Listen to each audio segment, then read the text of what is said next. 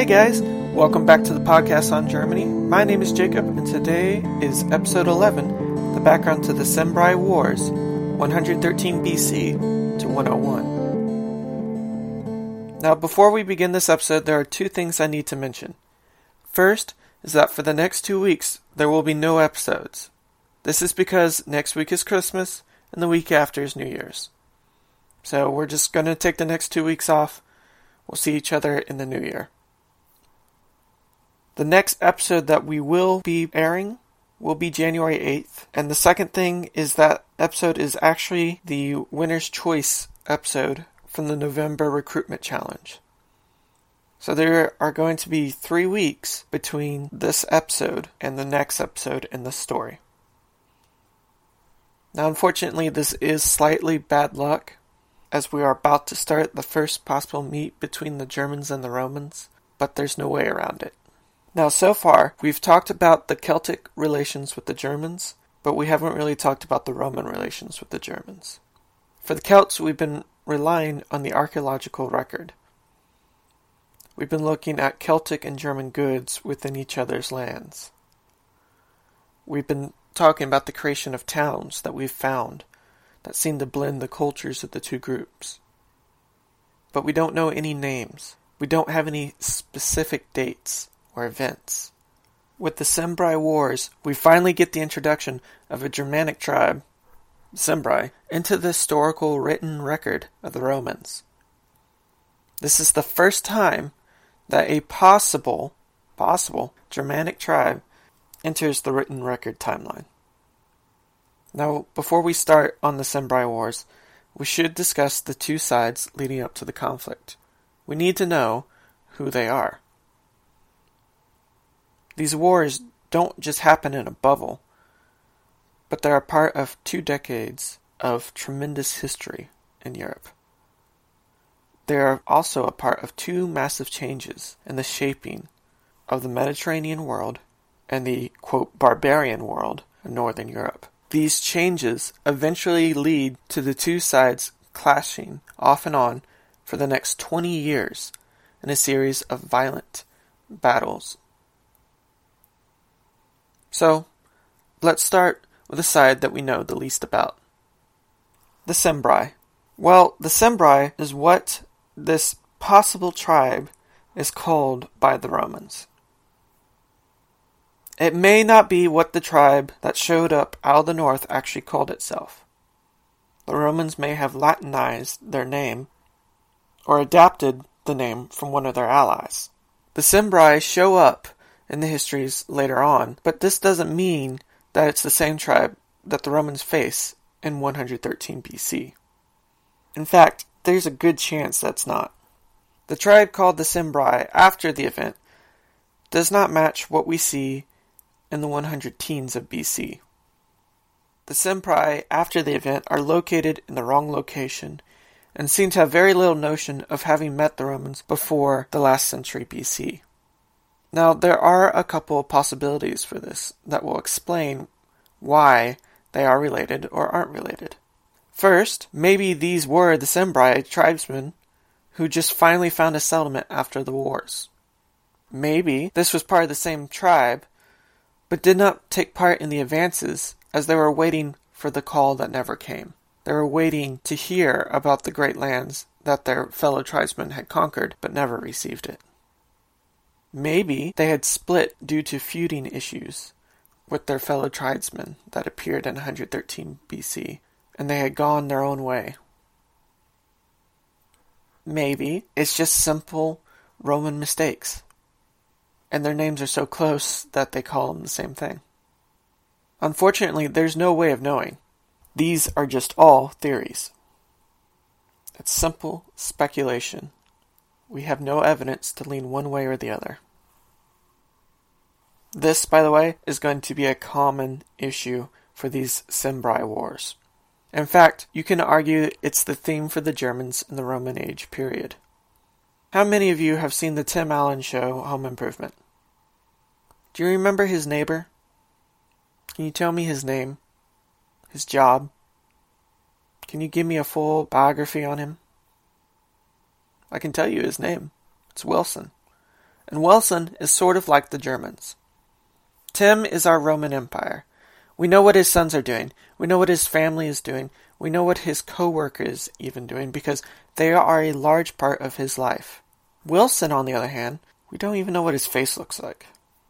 The details we learn about Wilson is what is involved in Alan's life.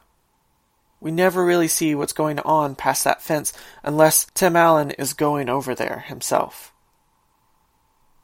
Wilson simply gives advice. He will mention brief details of himself. But overall, our knowledge about Wilson is very limited. And the Germans are the same way. They enter into Roman history only when it bothers the Romans, only when it's important to the Romans. We will learn very little about what is going on in their own lands, or any information of the Germans that is not important to the Romans' current issues. While this is a common issue that lasts throughout the Roman Empire, it's even a larger problem at this point under the Roman Republic. You see, the Roman Empire at its height has expanded its power in the north to realize that there are not just one culture group, but several. They no longer think that the Celts are their only neighbors. They have fought the Germans, they have traded with them, they have realized that there are major differences in the culture and the language.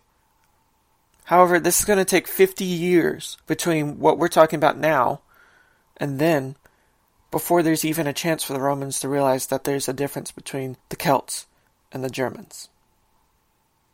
At this point, for the Romans, anyone to the north is automatically a Celt, a Gaul. The Greeks are the same way. Quote-unquote barbarians to the Greeks and the Romans were a dangerous, uncivilized group. Tribesmen that threatened to end all civilization if they were ever successful. They didn't have their own societies. They didn't have their own culture. They were all just uncivilized. They belonged in the same group. And so our sources dealing with the Cimbri are not exactly trustworthy in describing who they were. The Cimbri could have been Germans. They also could have been Celts. Or they could have been from the east. Or, and this is a likely scenario, it was a combination of Celts and Germans, and maybe some eastern tribesmen as well. As the Cimbri are moving from one place to the other, they pick up more and more people. There's just no way of knowing. The Roman sources can't tell us because they don't know. They don't realize that there is a difference. Not yet. Now, it's not all in the dark about who the Cimbri are. We do know a couple of things. First of all, we know why they suddenly show up in 113. Roman sources mention that the tribes came down from the north to escape a collapsing coastline due to flooding. The Cimbri were fleeing to the south looking for a new home, somewhere that they could set up and farm. And apparently, they clash with virtually every tribe as they move, as no one wants to give them the land.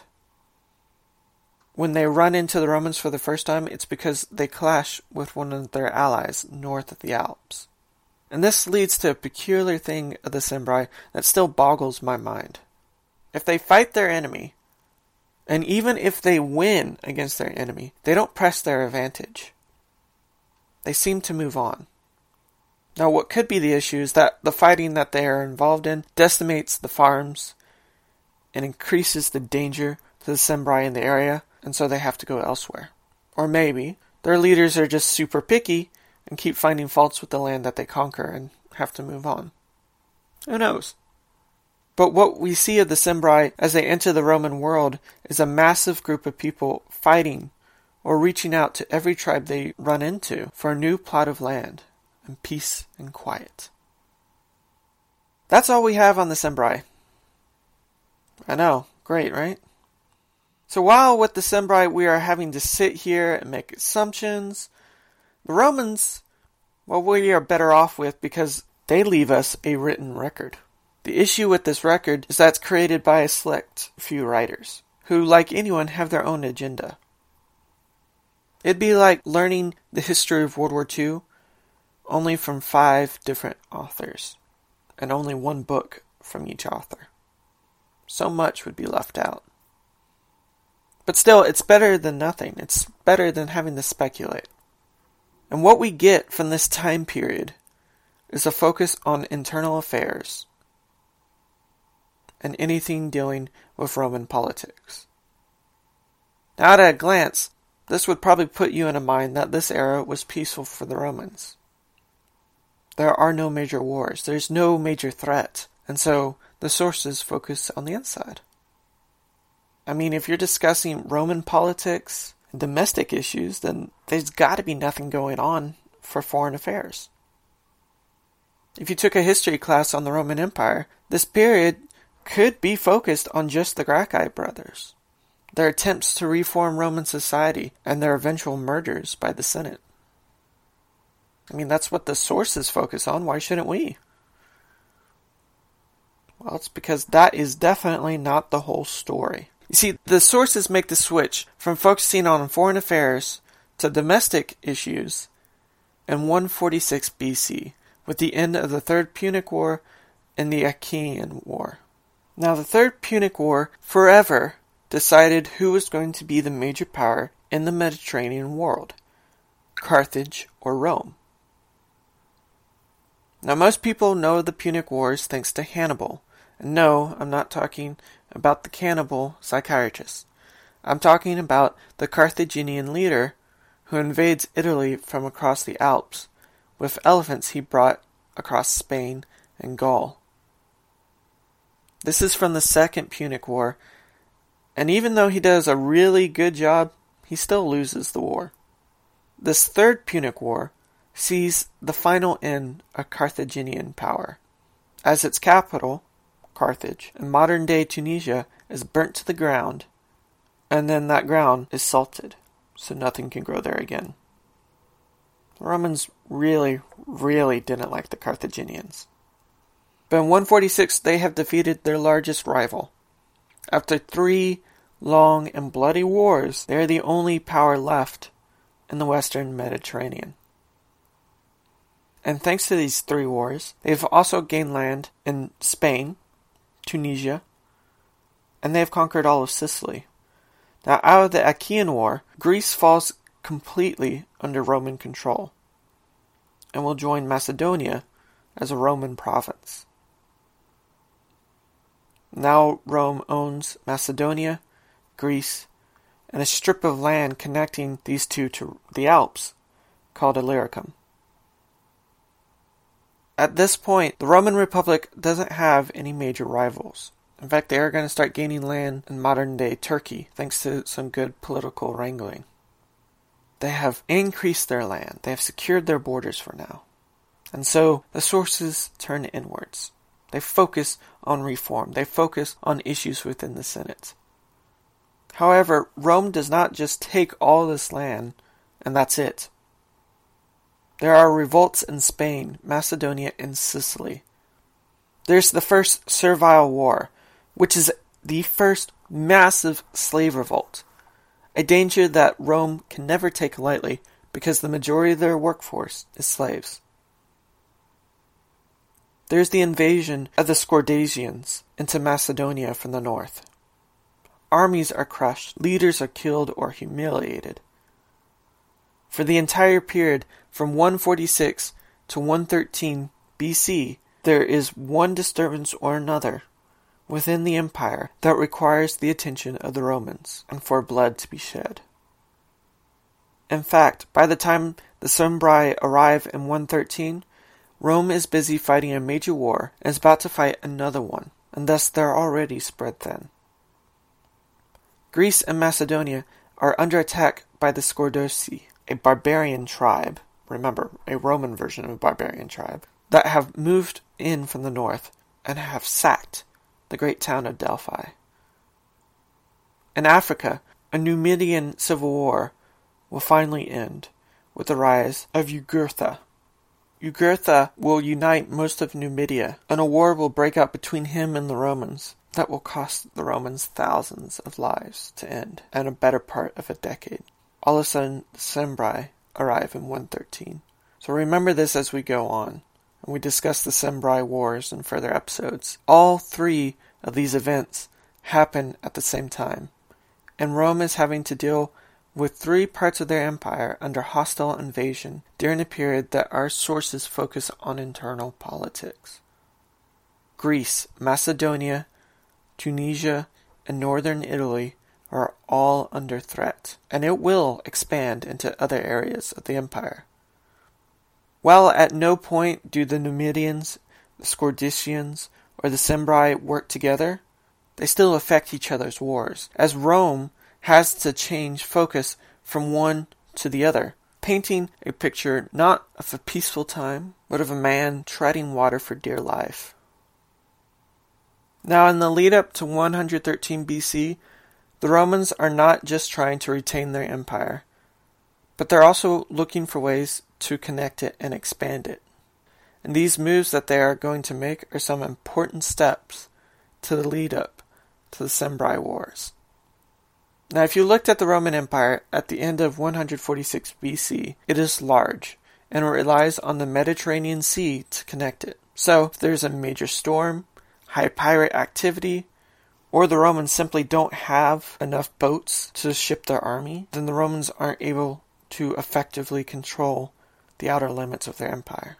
Nowhere is this felt harder than in Spain, where they're being dealt serious blows by a man named Viriathus, a Spanish rebel who had learned from the Romans how to fight, and has been using that knowledge to overstretch Roman resources that are busy trying to fight rebels in Sicily, Greece, and of course the Scordasians who are still in Macedonia.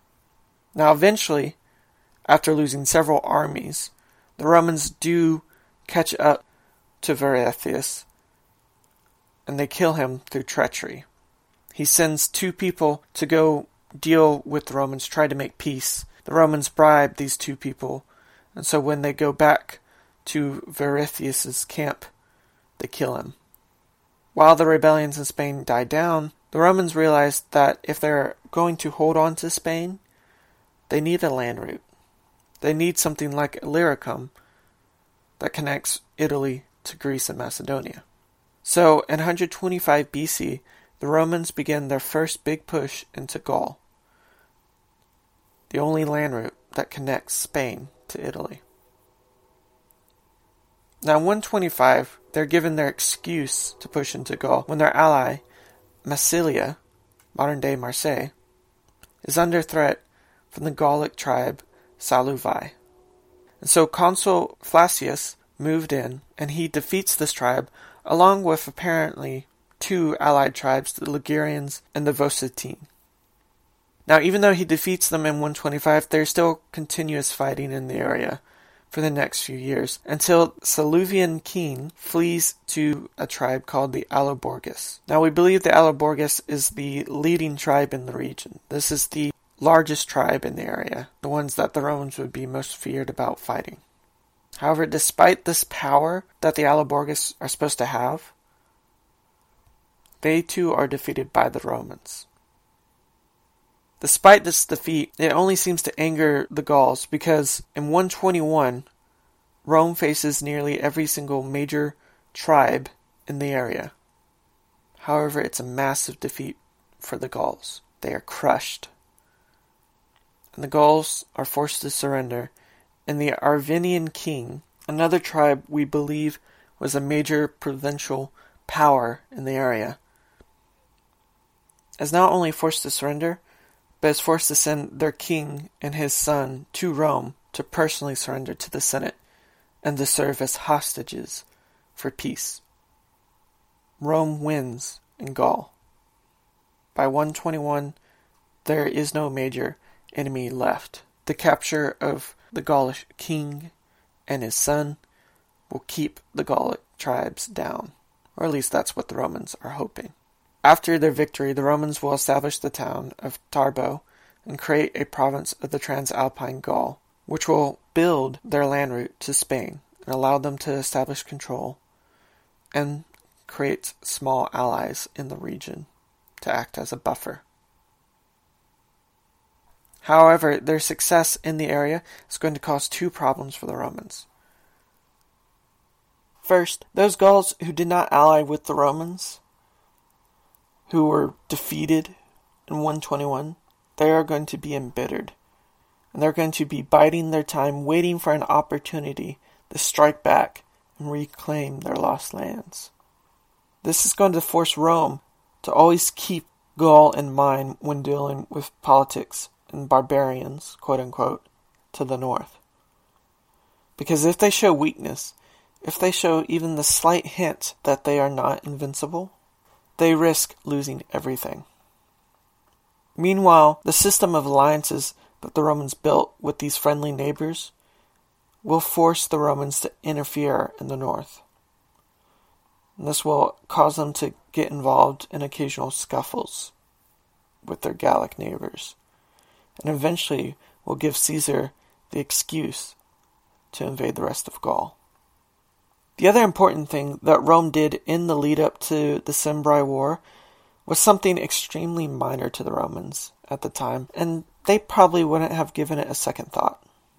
In 115 BC, just 2 years before the Cimbri arrive, the Romans reach out to a tribe called the Taurussi, and they create an alliance with them. Now, this is standard Roman practice, and in many ways, it's helped Rome in the past. These alliances would have been made with bordering tribes, especially in the north, and they act as an early warning system. Looking at the Roman Empire, at this point you would think that the Alps serve as a perfect barrier. But the mountains, while tall and formidable, have several passes that the enemy can use. And if Rome doesn't control both sides of the passes, they don't know if the enemy is going to invade until it's too late. Their army can't get prepared, can't march to where the enemy is going to be until after northern Italy is under threat. This is how Hannibal was able to successfully invade Italy in the Second Punic War. Rome did not control both sides of the Alps and had no idea that Hannibal was coming until it was too late. So, to counter this threat, Rome relies on a network of friendly tribes on the far side of the Alps to give them a heads up of upcoming threats. Now, there is a trade-off, and that trade-off is that Rome has to protect her ally, and they will get mired down in local politics due to this. The alliance with the Taurussi was not a special occasion. They weren't a big tribe. They weren't a special power in the area. It was just an alliance. However, in 113 BC, the Taurussi received word from their neighbors to the north that a large and a potentially dangerous tribe is making its way south towards its borders, and Taurussi could be overwhelmed if they stand alone. So, they reach out to their allies, Rome, and beg for assistance. And so Consul Baprius Carbo is sent to investigate the disturbance that will start off the Cimbri Wars. Alright, so this is where we're going to stop for this week. We have discussed the Romans, how they are securing their empire, expanded it at the cost of the Gauls, creating themselves an enemy and also weakening power in the area. We've talked about the fact that they are under constant warfare on all points of the compass, whether it's in Spain, Greece, Africa, or as we mentioned earlier, in Gaul. We've talked about how the Cimbri we know very little bit about, but that it's a massive group of people that could be German and are forced to migrate, looking for a new home, and how they are going to crash into the Romans by pure accident in 113 BC. If you have any questions, you can email me at podcastongermany@gmail.com. Please come join us on the Facebook page. We'd love to have you. Remember, there is no podcast for the next 2 weeks, and we will not be picking up our story until 3 weeks after this week. I hope you all have an amazing holiday. I'll see you next year.